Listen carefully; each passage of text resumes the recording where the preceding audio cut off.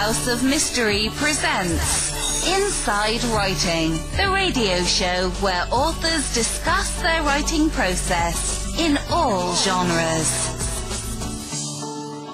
And our guest today, we have an author and a doctor, and he's written a book.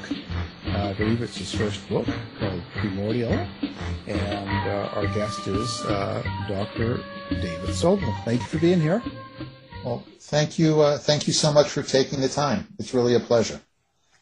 Well, it sounds like you have a background in as being a doctor, or a surgeon, and now you're writing as well. What made that happen? Like, how did you get from doing what you do to becoming a writer? So my history is even a little more sordid. I was a lawyer before I became a doctor. I practiced law for 3 years and then decided that I was going to go and become a doctor. As far as writing, I've always enjoyed writing. I've always enjoyed telling stories. I will tell my patients now that, medicine is really all about telling a story. We meet with the patient, we collect a history from them. Sometimes we'll do studies to kind of get a closer look at things. And then we put a story together that makes sense. I've always been an avid reader. I thought, well, this is a challenge. This is something I want to try to do and piece together, weave together a story that goes from beginning, middle, and end. And that's what I hopefully did. Well, that's it's interesting that you were first a lawyer, then to a doctor. I mean, what was your intention as a person? Like, what were you thinking when you were before becoming a lawyer and doctor and that professional career thing? Kind of where was your mind at then? Well, I joke that I was raised to become any kind of doctor or lawyer I wanted to be, and so I became both. To be fair, when I went to law school, I was young, and I liked the idea of it. I know this sounds crazy, but I was probably rebelling against my parents a little bit. My dad was saying I should go become a doctor, and I was going to show him and be a lawyer instead. I will tell you, I absolutely loved law school. I thought it was fascinating, and the practice of law was really not for me. The day-to-day practice of law, I think it's an incredibly challenging profession. I feel very fortunate that I was able to pivot and find medical school and then drill down. I'm a urologist. I specialize in sexual medicine. I'm very, very happy in my day-to-day. With that said, I still have a lot of friends who are lawyers, and they're the smartest people in the world, and I love going and having dinner with them. The practice of law itself was not for me. Yeah. You don't know till you're out there and you're feeling it out and seeing what you like or dislike. I'm sure, but it gives you a lot of training for doing research and things to write a book. Certainly, it helps with research. The writing, again, when you're writing a brief, when you're presenting, a story to a judge or a jury, when I did a lot of transactional corporate work. Even that, there were storied elements to it. So, absolutely it helped. And in my book, there's, the main character is the general counsel for a hospital. And so, there's a lot of legal aspects to it, including some malpractice aspects to it. So I have absolutely no regrets. I truly enjoyed my education. It's helped me immensely. But boy, am I happy that I don't practice law. Especially in these times, crazy. Yes. So I wonder, when you talk about having a history as being in medical and legal, and I look at the storyline, the characters you must incorporate a lot of yourself into these characters.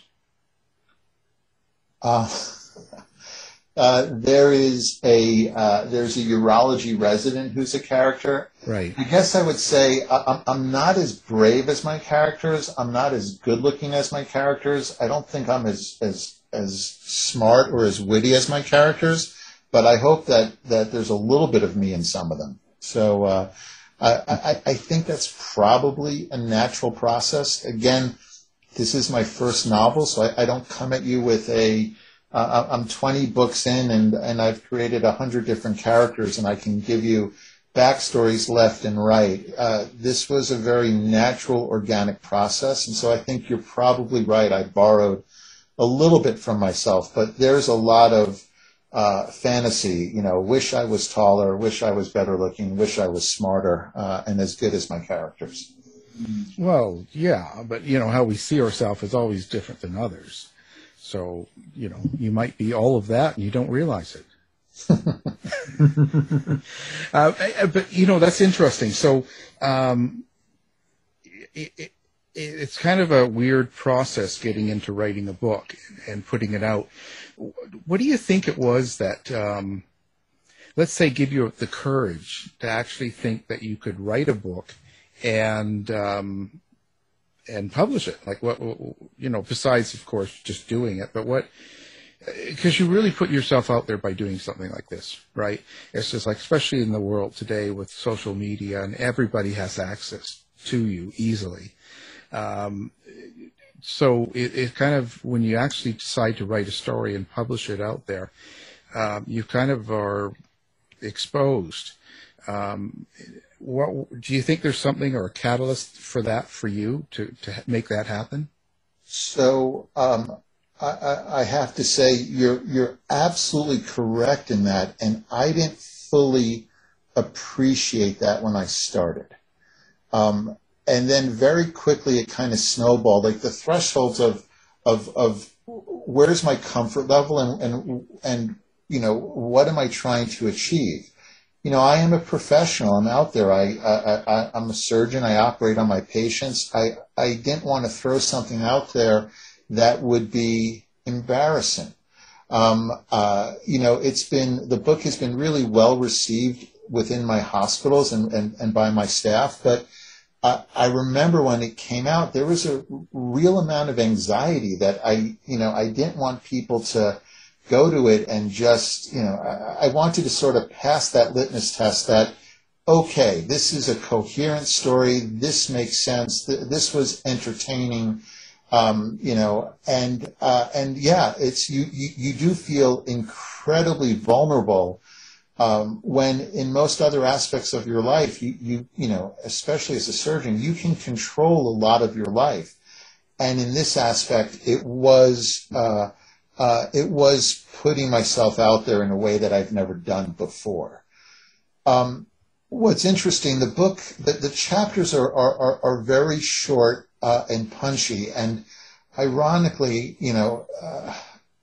there's a reason for it. The book was written as I was a practicing physician. So, it's 3 a.m. I'm in the emergency room. I'm waiting for a CAT scan to be done. And I'd pull out my iPad and I could, I knew where the story was going. I knew what had to happen next. And I would sit down and do another chapter. And so this really was a process of one step at a time. I had my physician assistant, who we shared an office at that time, was wildly helpful, because I would finish a chapter and I'd say, well, here you go. What do you think? And I'd get that sort of instantaneous feedback. And so this whole process was woven together, one chapter at a time, with the global understanding of, I knew where the story was going. I knew what I had to do next. And then I just had to sit down and do it. But you are absolutely correct. When it's time to sort of just put it out there, there's a lot of vulnerability, stuff that I wasn't prepared for. Yeah, it's an interesting cycle, because when you first do that, because that's what I was saying. I was kind of tying that you put a lot of your own experiences into characters, whether you consciously think about it or not. I mean, we all do. I mean, as writers, it just sort of comes out. Our actions and reactions are they come from our experiences. So you kind of put some of yourself out there, and it takes a lot of courage. I don't think people realize what you kind of will go through, and the same as the ratings come and as people start to review you over time. Sometimes it's a lot of it makes you deal with a lot of stress sometimes that you didn't plan on. It does. I think in some ways it makes you a kinder, gentler person. I think, hopefully. Yeah, hopefully it does. Again, it's, look, there's nothing special to that vulnerability. I think anytime anybody puts themselves up, an artist paints a portrait and puts it on a wall, there's that moment of self-reflection, and am I good enough, and did I do this right, and should I have done this differently, and what are they going to think? And we all have an internal voice, and it just starts running in hyperdrive. But then you get through it, and you get to the other side of it, and I think it's all a worthwhile process. I mean, this is about putting yourself out there no matter what you do. Well, speaking of inner voices, when you write, Hal knows where I'm going with this. Do you feel that, did you find that you, as you were crafting these characters and writing the dialogue, did you find that you have like an inner monologue in your head, or did you find that you had more, translating more images and symbols as you were writing this? I know I hear voices. That's the joke. Yeah, I actually hear voices as well, and it's an inner monologue. And I think part of the challenge is you want to maintain the character's voice rather than just giving it your own. Mm-hmm. And because I found myself sort of translating everything into my own voice.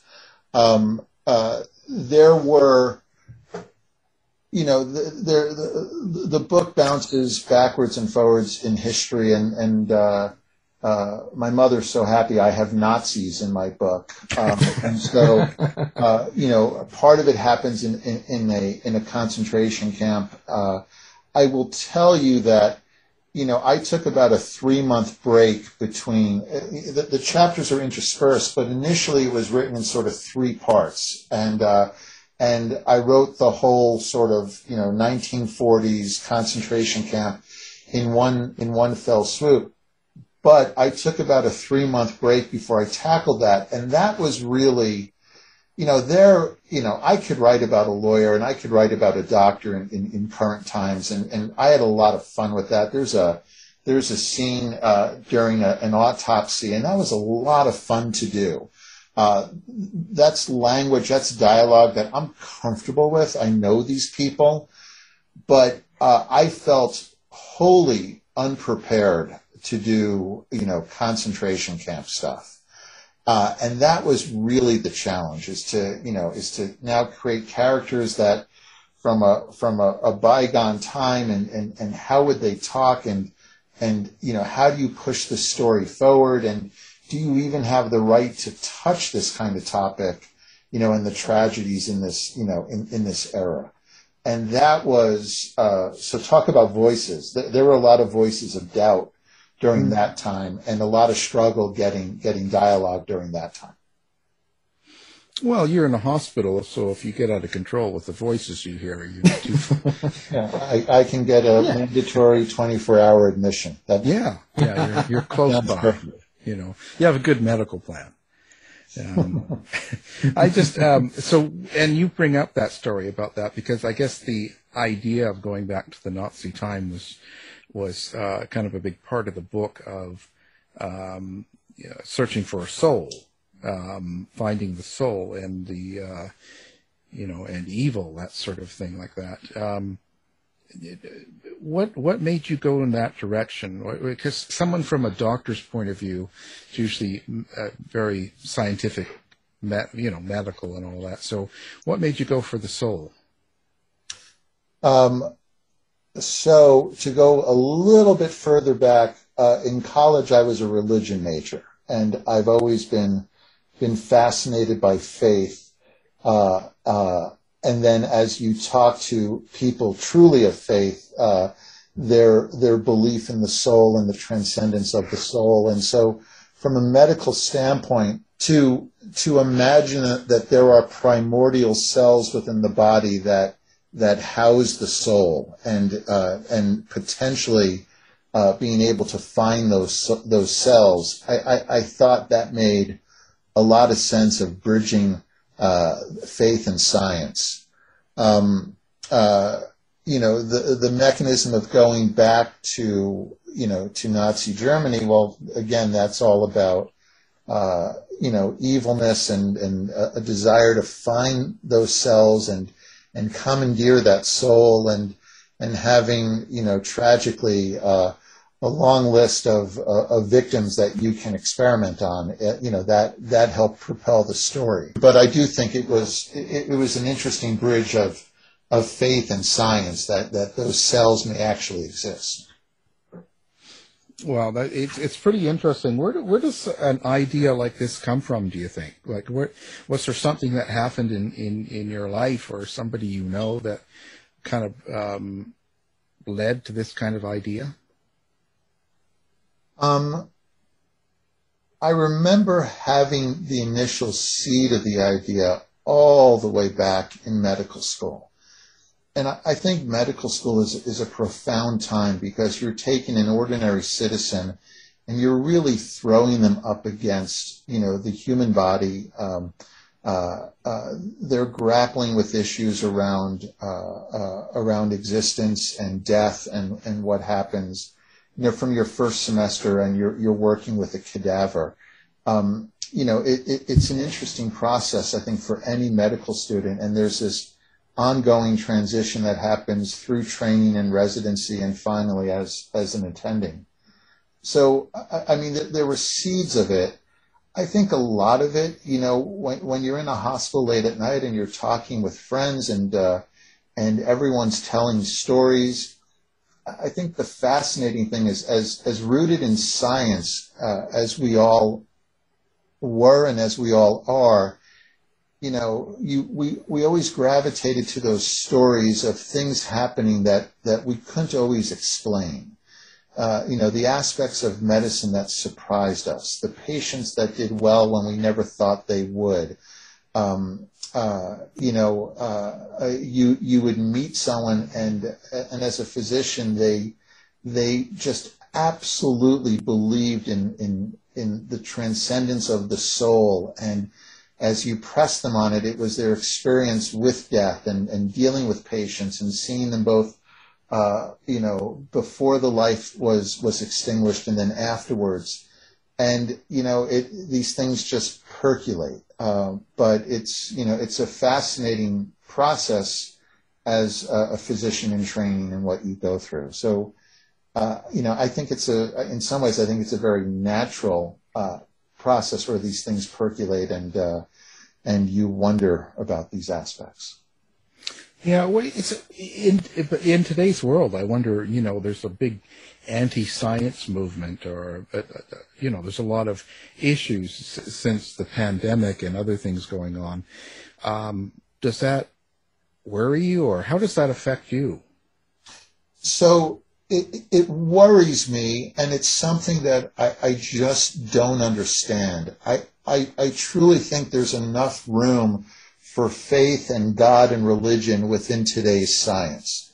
I don't think one excludes the other. There's so much that we don't know. There are so many things that we can't explain. There are forces you have gravitational and nuclear and electromagnetic forces that we know are there. We don't understand. We understand we can predict them, but God can live within those particles, and we can explain a lot. So I'm very concerned about the anti-science movement. I'm here in Colorado. I'm part of the university. We took COVID very seriously. The state of Colorado apparently we have crossed 70% in vaccinations, but I have friends who have gotten incredibly sick from the disease. I know people who have passed away from the disease. We took it very seriously, as we should, and we applied science to it. and I don't think that needs to be exclusive of faith and religion.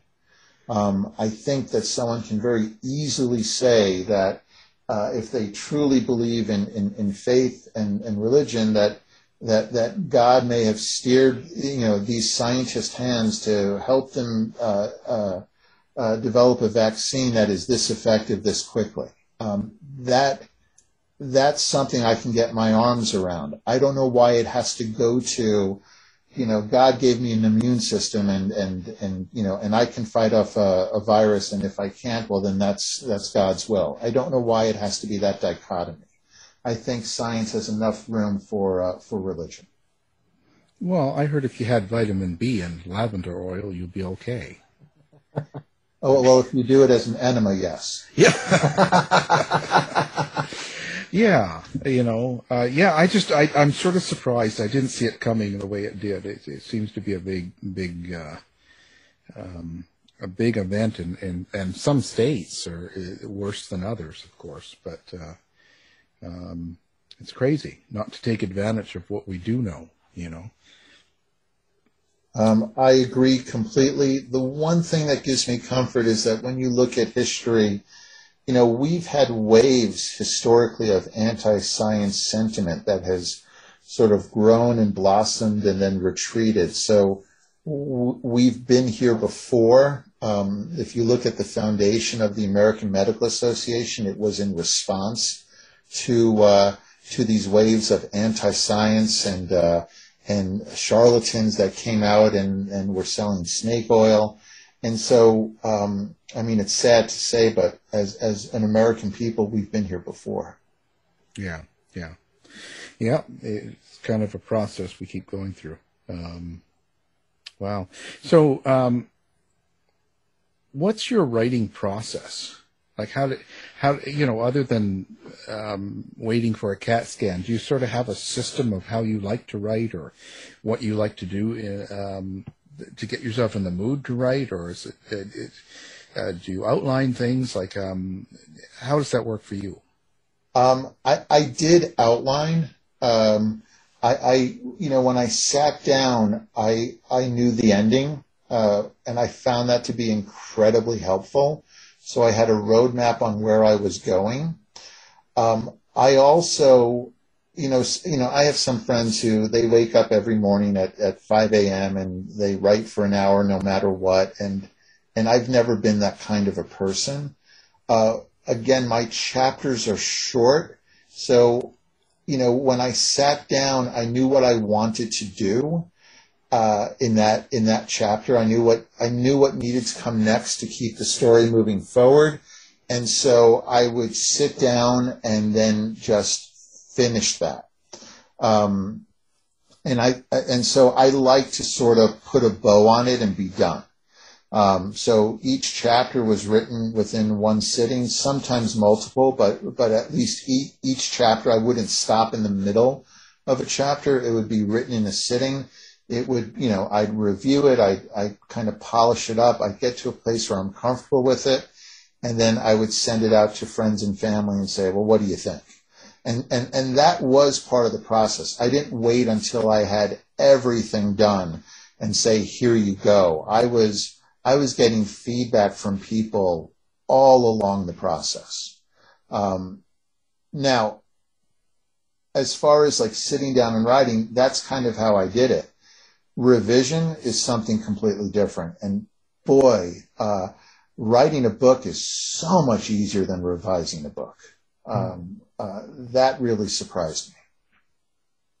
I was wondering, with going back to the concentration camp scenes that you had to write, what type of research did you need to accomplish those scenes, and did you need to decompress because it's such a dark part of history? Did you need to find some way to decompress once you were finished? So there was some research. Again, this is fictional, so I did pick up some books on Nazi doctors and do some research on Nazi orphans and immigration to the U.S. and the like. And the research is fun. I mean, you're poking around in history and you're getting a sense of it. again, that was the most difficult part of the book to write, because again, it fell back to sort of that inner voice in mind. I was talking to my kids the other day, and I said my inner voice, is fairly nasty and kind of mean. And the inner voice there is saying, what right do you have to create characters and tell a story from a Nazi concentration camp, and overcoming that and just sort of pushing forward through that. And it is pretty dark. And then you talk about being vulnerable. I am uncomfortable with some of my patients have found the book and they've read it, and it's like, oh, Dr. Sobel, you can get pretty dark sometimes, and yeah, it's a dark part of the book.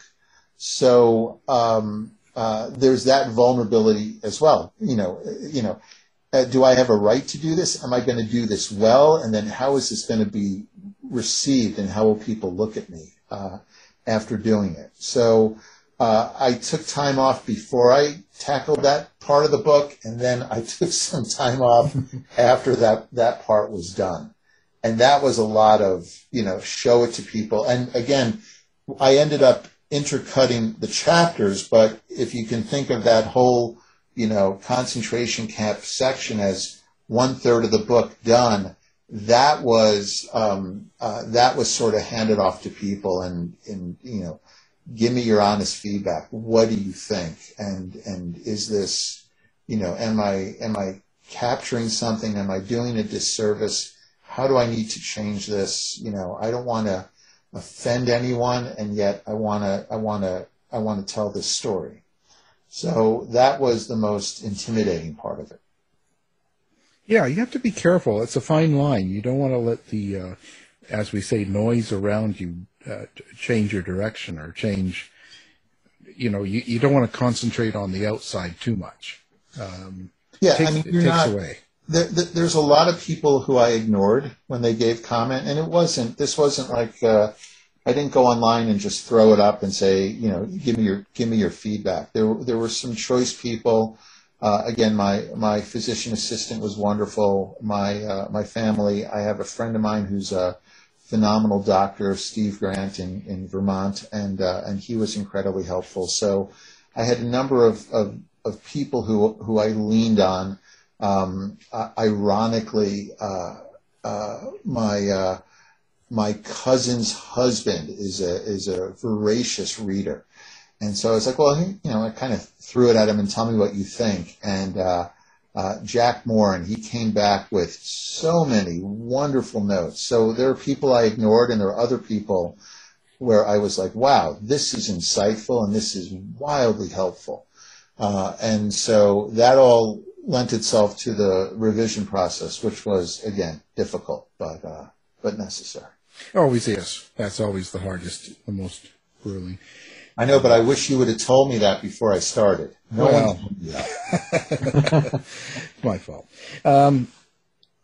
Your characters, so where do they come from? How do you create your characters? Are they people you see in a coffee shop, someone you've operated on, a neighbor? Like, where does it come from for you? I mean, I don't think it's any one person, but certainly it's people that you bump into day to day. And again, one of the great aspects of being a doctor is you really get to know people on an intimate level, both patients and colleagues, because you're in the trenches and you're going through some stuff together.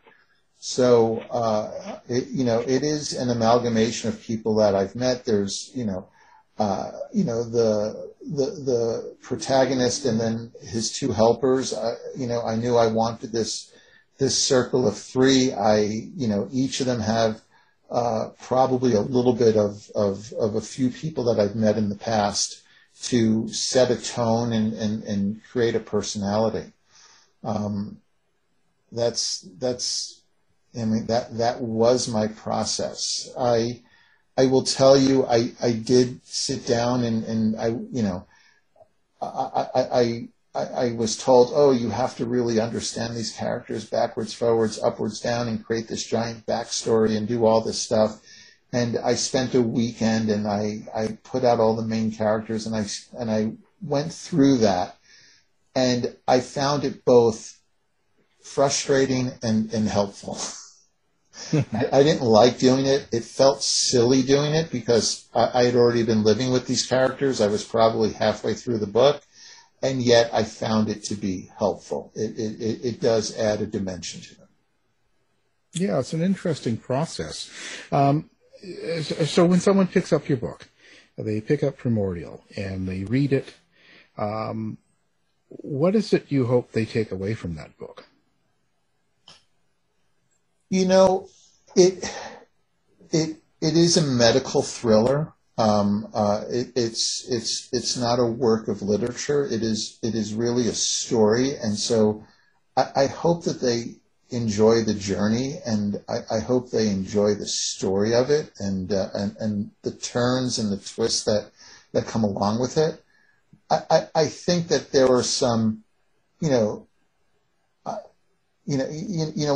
you see a movie or read a book that was really good and impactful and you enjoyed and it stayed with you, I guess there's some aspects of it that I want to stay with people, and this idea of the soul residing in those primordial cells. I think it's a fascinating concept, and you can sort of noodle on that for a while.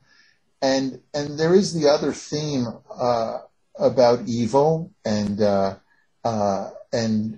what makes somebody evil. And there's a scene in it where they're talking about that exact thing. And it was funny because I was doing surgery once and we were talking.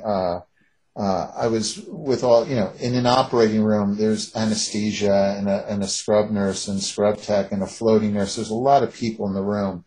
And we started talking about gun laws in Colorado, and a lot of them were actually have conceal and carry. And so we started talking about, well, why? What are you afraid of? And bad people, and well, don't we have laws and the like? And sort of the conclusion that we all talked about was that the laws are there not to contain bad people, but to contain good people. Because we all, if we wouldn't get caught, and it was funny, these are high-functioning people. These are lovely people in society, and we all sort of agreed, if we knew we wouldn't get caught, would there be some laws that we'd be willing to break? And it's the fear of getting caught that keeps the good person in line. And yet the evil person, keeps marching forward. And so themes like that were woven throughout the book, I think are bigger themes and probably for people smarter than me to figure out. But certainly they made its way into the book. Well, so do you plan on continuing this as a series kind of thing? Do you want to go further with this and write a second book to this, or do you think you put an end to it already? So it's funny because again, I've gotten some great reception and great feedback for the book, and the response is they want another medical thriller, and I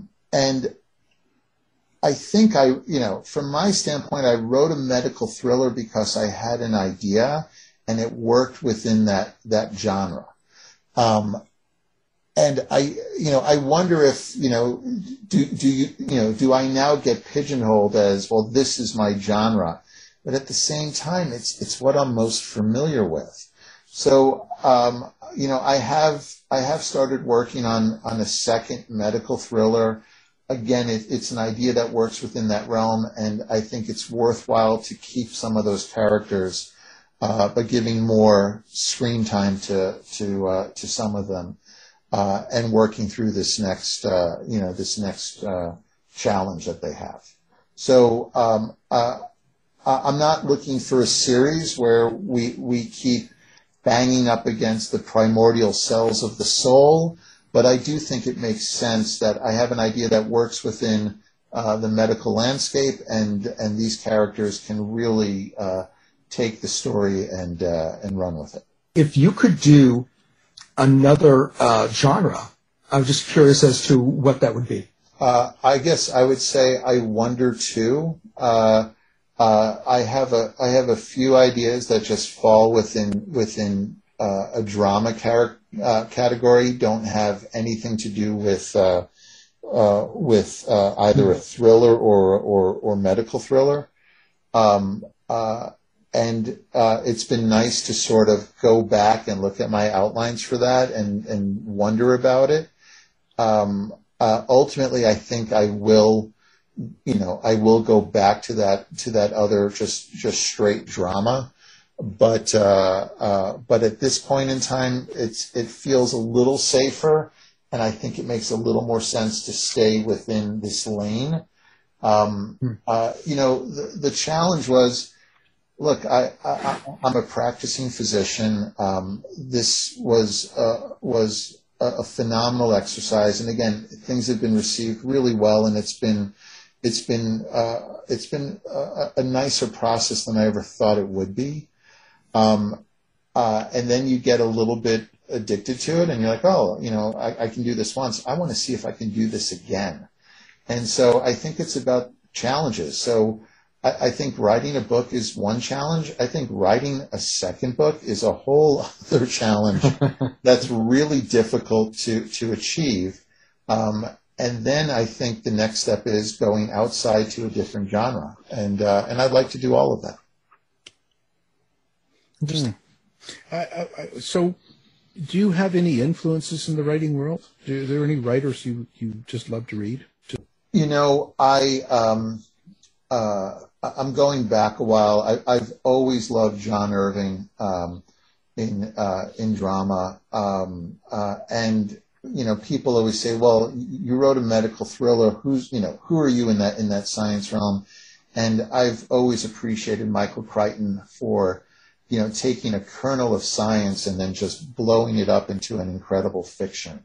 And so I think again.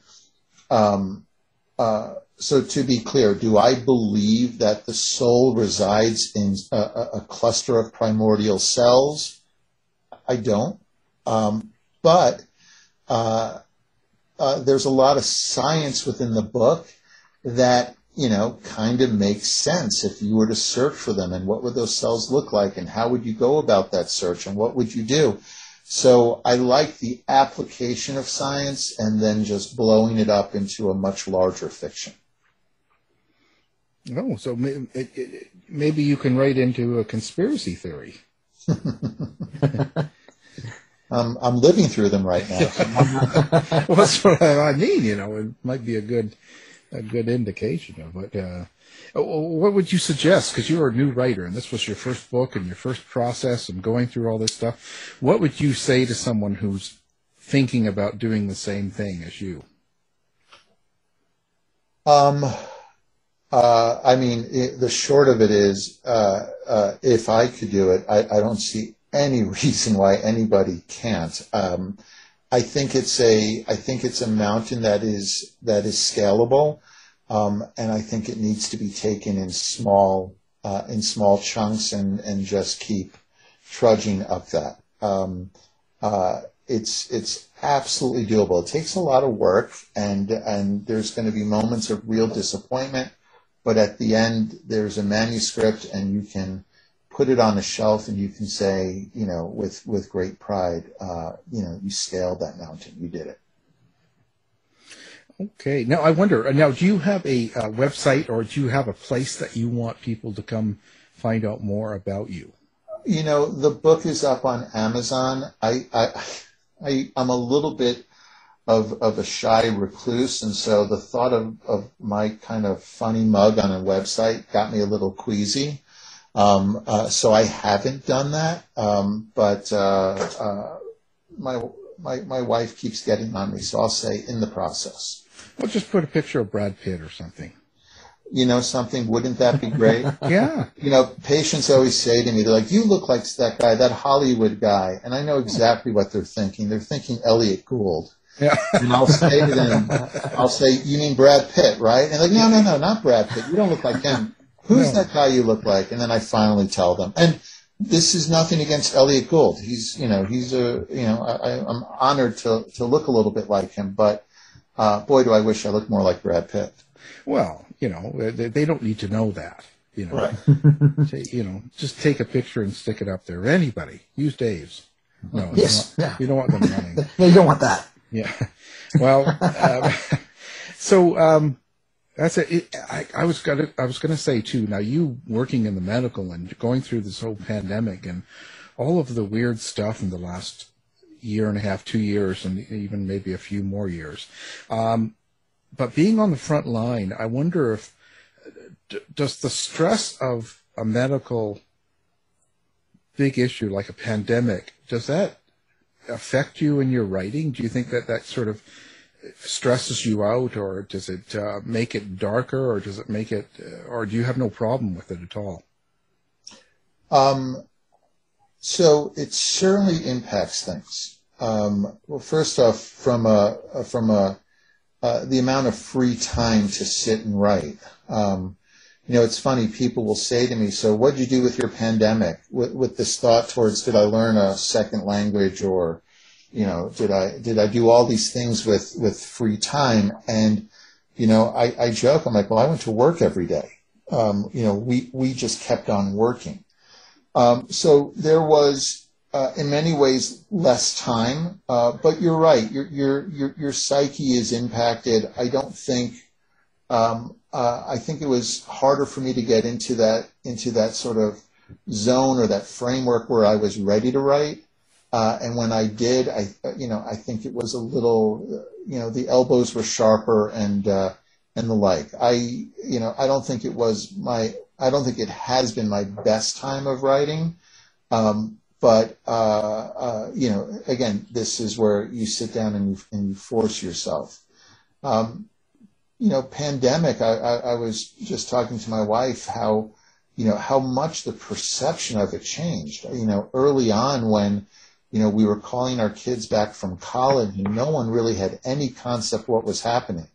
You want to freak out your wife. I'm sitting on an iPad watching videos on how to manage a vent. And she's like, what are you doing? And I said, well, my hospital wants anyone who's had surgical ICU experience to, reintroduce themselves to vent management. Remember, I'm a urologist who specializes in sexual medicine.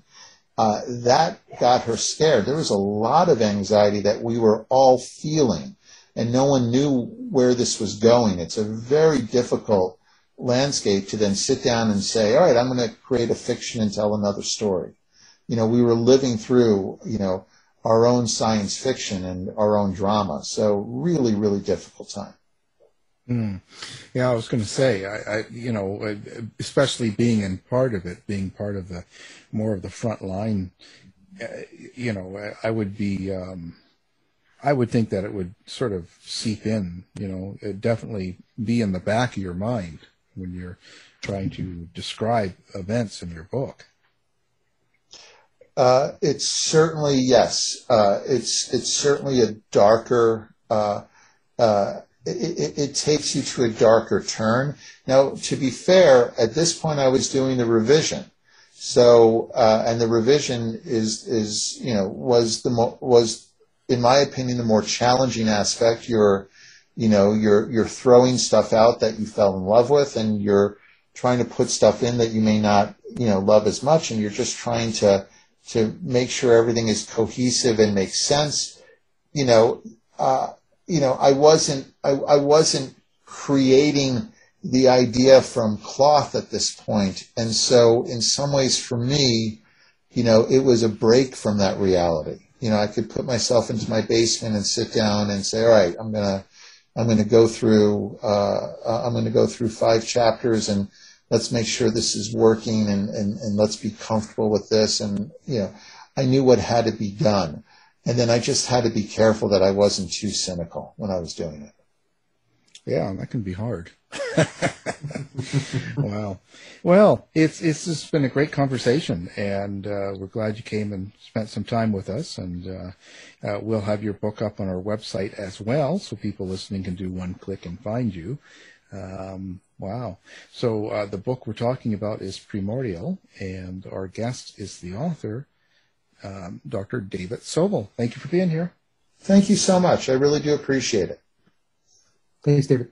To find out more about our show, guests, or to listen to past shows from our archive, please go to www.houseofmysteryradio.com.